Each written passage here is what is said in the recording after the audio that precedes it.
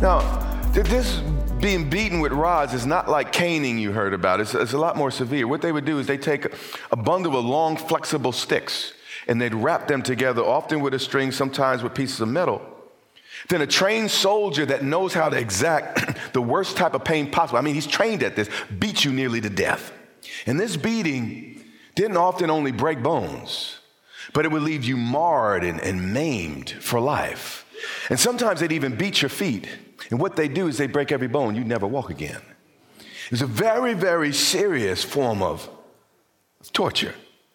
And then it says, and when they hit him, once or twice, and when they had laid many stripes on them, this was severe. This was serious. They threw them into prison, commanding the jailer to keep them securely. And having received such a charge, the charge was so severe that actually the jailer is about to punish them even further. He put them into the inner prison. The inner prison was even more difficult to escape than the outer prison. It was the most secure part. Then it says, on top of that, they fastened their feet in stocks. Now, stocks were two boards typically, fastened together by pieces of metal, little metal hinges, if you will. And they had holes in them for the ankles. I'd like you to show that. Now, here is a simple stock there, but the Romans were experts at torture. And what they would do sometimes is they'd put, 3 or 4 holes. And what they would do is, here you could sit down or stand with, your feet just like this. But the stocks that had many holes would actually stretch your legs. And what they would do is they would stretch out the legs until you felt excruciating pain. And then they'd make you stand on those stretched legs. And then when you fell, and sometimes they hold you, they chain you to the wall so you couldn't fall, so you'd be putting pressure on the joints. It's a whole thing. As a matter of fact, I'm talking too much about it. It was intense. It was intense, okay? Just take my word for it. All this is going on. They were beaten. They're in stocks. Some say the inner prison was just a hole in the ground, so they were dropped into this hole with rats and critters and all this stuff running around. But at midnight, it was cold. There's no ventilation in this prison. Disease. There were no restrooms. There's no plumbing. The walls reeked of waste and death. But at midnight. Sometimes we read that text wrong, and we think it's saying that at midnight they started to pray. What the text is saying here, they were still praying and singing at midnight while they were still bleeding, while their bodies were still throbbing, before they saw any sign of deliverance. At midnight, Paul and Silas were still praying and singing hymns to God. When things don't go the way you think they should go, when unfair things happen in your life, these men did not deserve this. Late into the midnight hour, can you still be heard praying and singing with a melody in your heart to your God? You see, these men had a joy the world didn't give, and the world could not take it away.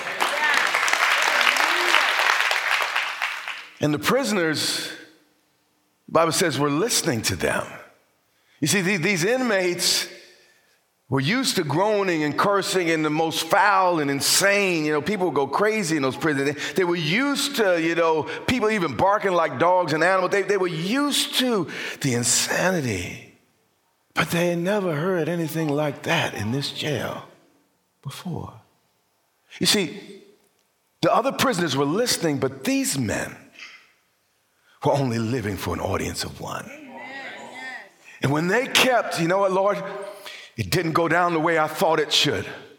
Lord, all I'm trying to do is do your will, and I got some bones broken, and Lord, my leg gonna be crooked for the rest of my God, and then they didn't just put me in prison, they put me in it stinks in here, God, but Lord, I don't know if I want to serve you. No. At midnight, when it didn't make sense, all they're trying to do is serve God. It wasn't their fault, they're beaten. But at midnight, they're singing and praying. And then a couple hours into the performance or celebration for the one, the Father got up off his throne and gave them a standing ovation. And as he clapped, the ground shook. And suddenly there was a great earthquake. So the very foundations of the prison, man, you could shake the very foundation of the thing holding you. If you hold on to God in the midst of, in spite of, so that the foundations of the prison were shaken. All because they praised through their pain. If we do the same, it'll be just a matter of time before what has had us bound also comes down. And immediately, you see, when you praise through, see, many of us worship God to get something. You see, I've been married for a long time, forgive me for being frank, but as healthy as I am, if I only talk to my wife when I want something from my wife, that has a way of ruining the mood. How y'all been married more than a day? No, there are times oh God, there I go. There are times that, it's okay. You know what you want is what you want is what you want. But if all the time, that's the only time you have a kind word. It's the only time she's pretty. It's the only time her cooking is good.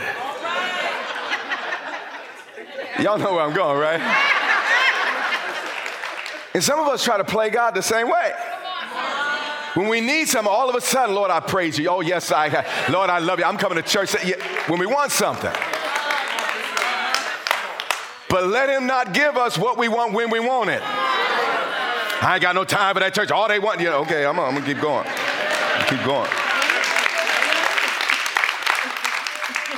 And God stood up and gave them that ovation. Place shook. Immediately, all the doors were open. Everyone's chains. You see, their chains were through these hoops. It came from the bodies through hoops on walls, and it all came down. But what I want you to see here, your victory is not just for you. I'll say it again. Your victory is not just for you. It's for everybody watching, everyone paying attention. Your victory is for everyone you had Thanksgiving with. Your victory is bigger than you. And the keeper of the prison, awake from sleep, and seeing that the prison doors were open, he supposed that the prisoners had fled. He drew his sword to kill himself. And suicide it just makes a temporary problem permanent. It's the worst thing you can do.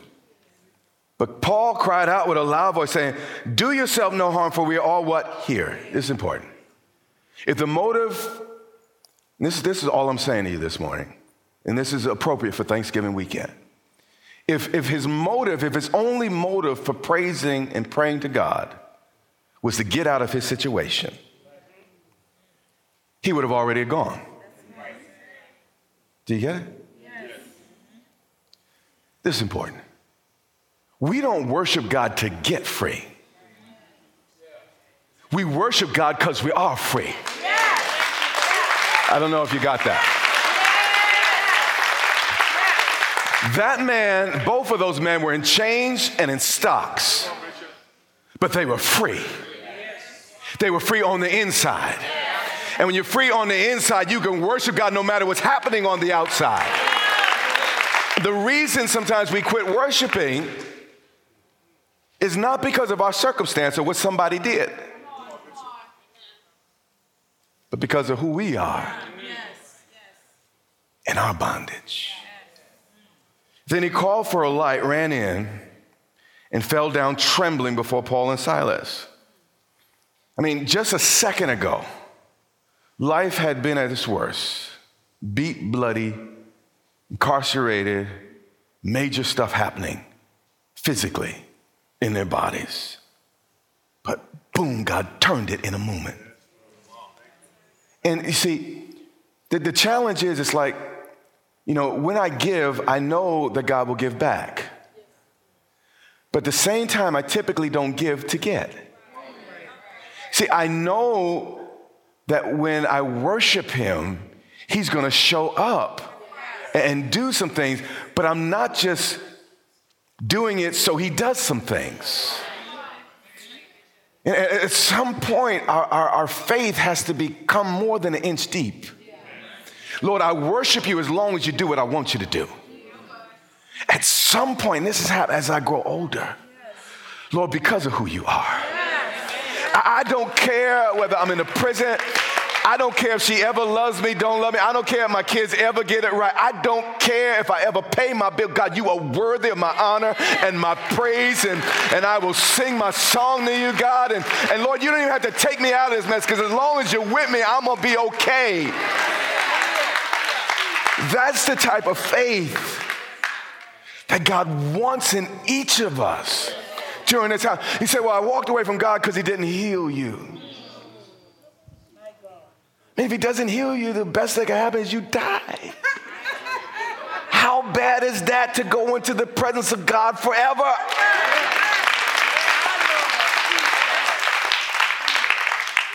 Lord, if I never received my healing, you are a good God.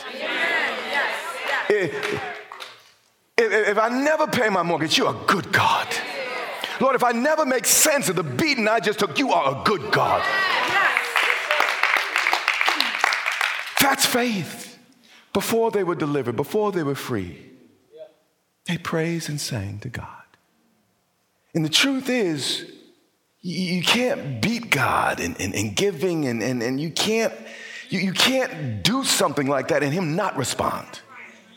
But if your motive is just for him to respond, you may find yourself staying in that prison because you're not really free, and really, in some level, your faith may not be real. But when these guys were beaten and bloody, they didn't worship God based on circumstance, whether they were married, not married, whether they were healed, not healed. Lord, you are my creator. You are my God, and I don't have to understand. I will trust you. And this is the step of faith. And God does heal, and God does provide. He does all those things. But God wants us to take a step of faith today. And Lord, I don't need you to fix this situation for me to love you back. I don't need you to fix this marriage for me to say you're real. God, I love you if that person never loves me. I love you if I'm divorced tomorrow. I love you if all the churches in the United States of America shut down. You are my God, and I will worship you. This has to be the commitment of our hearts. Well, the warden comes in, shaking, oh man, I heard something I never heard before. You guys been in here for years, and I heard lots of things. I never heard that. You see, what these guys did at midnight is what earned their credibility. Dear God, did you hear what I just said? People aren't going to listen to you just because you got a whole bunch of stuff. It's when you stay faithful when you lose your stuff, ain't got no stuff, and everything goes sideways. That's why I can't listen to every preacher, because they just talking. Ain't been through nothing, ain't faced nothing, and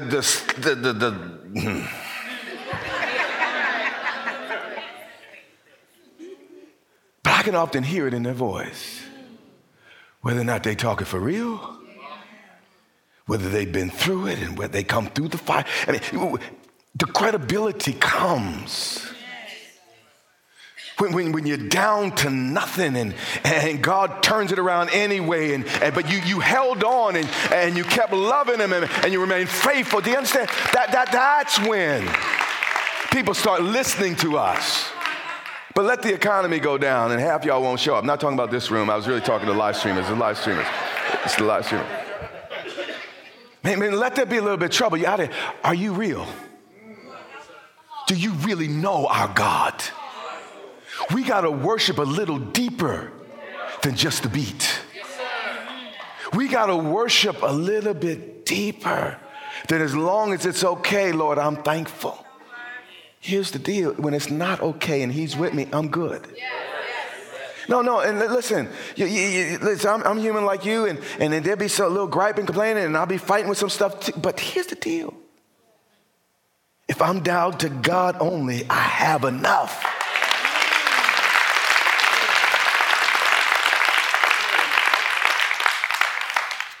And he brought them out and said, sirs, because they had credibility. Because he saw what they did in crisis. This was not some clever people speaking some good stuff. Sir, what must I do to know a God like you know? What must I do to be able to handle what you just handled the way you handled what you handled? Sir, what must I do to have such a hope and such a faith? What must I do to be saved? Yes. And here's one of the greatest challenges, at least in my life, maybe not yours, but it is in mine. The greatest challenges is blessing those who hurt you. I mean, the very man who had just tortured them, they paused long enough to lead them to Christ. Now, after me taking that beating, you gonna stretch my legs out? You might need to figure that out on your own. I'm out of here. All right, I do better. I do. Maybe, I don't know. You see, it's the truth though. The weak never forgive, because forgiveness is only a quality of the strong.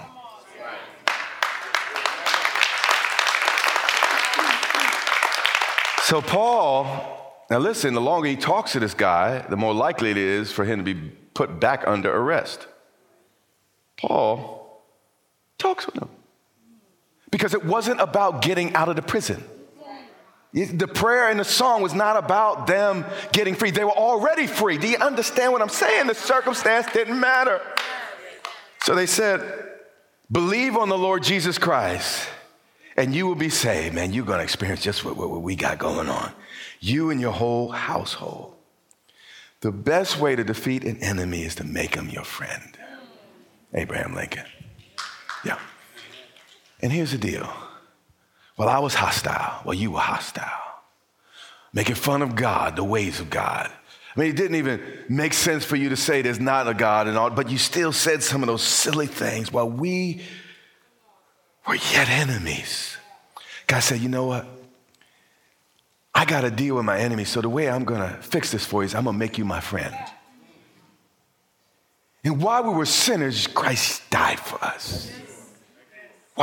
While we were wayward, just backwards, just all that we were, God said, you know, what I'm going to do is show you how good I am. And when I reveal to you how good I am, I'm not going to force you to do this thing. That's what the devil, I'm not going to force you. This is by your own free will. I'm just going to show you me. And by the way, God doesn't have to show us anything. He already has the sun setting and rising. He got a whole bunch of good stuff happening around here. We can know that there got to be a God behind some of this stuff.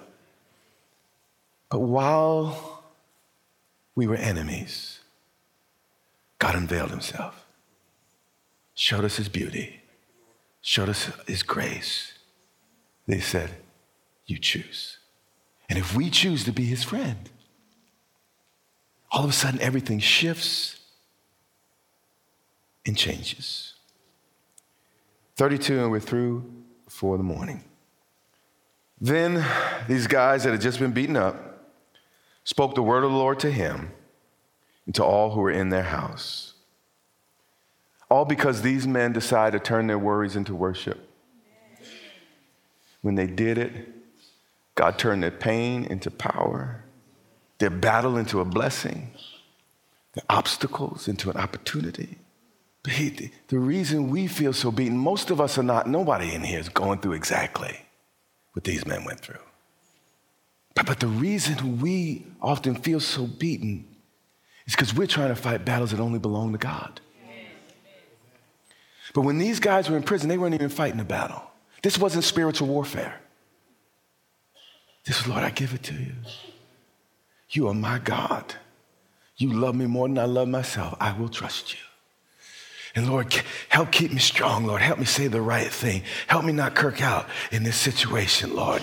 And they were praying out loud. They were probably praying the verses from the Bible, singing the Psalms.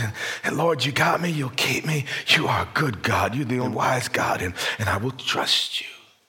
And as they did that, God showed up in measure. Amen. But we have to learn, just because it hurts doesn't mean God's failed. Lord, it hurts, so I will lift up my hands. In fact, Lord, this is a greater chance to lift up my hands, to prove to myself that you're not just some made-up thing, Lord, because I have nothing natural to explain why I still lift my hands to you, Lord. When it hurts, I will lift up my hands. Lord, when I don't understand, I will still come. Lord, when it's not fair, I will still trust. This, ladies and gentlemen, is faith. Faith is not just your new Cadillac. Faith is not just a 6-bedroom house. Faith is not a perfect marriage. I don't know one who has one, but it's not what you made it up to be. Faith is worshiping him and experiencing him even at midnight. Even when your back is bloody. Even when it hurts. Again, it wasn't fair. He didn't do anything to bring this on. He was just going to pray. What is your faith made out of? Do you have the stuff that these men have? The Bible says you do. A lot of us say, I'll be happy when things start going better. I'm happy because he lives. You have been listening to the Live Big podcast with Dr. Derek Grier. For more information, visit derekgrier.com or follow Dr. Grier on social media.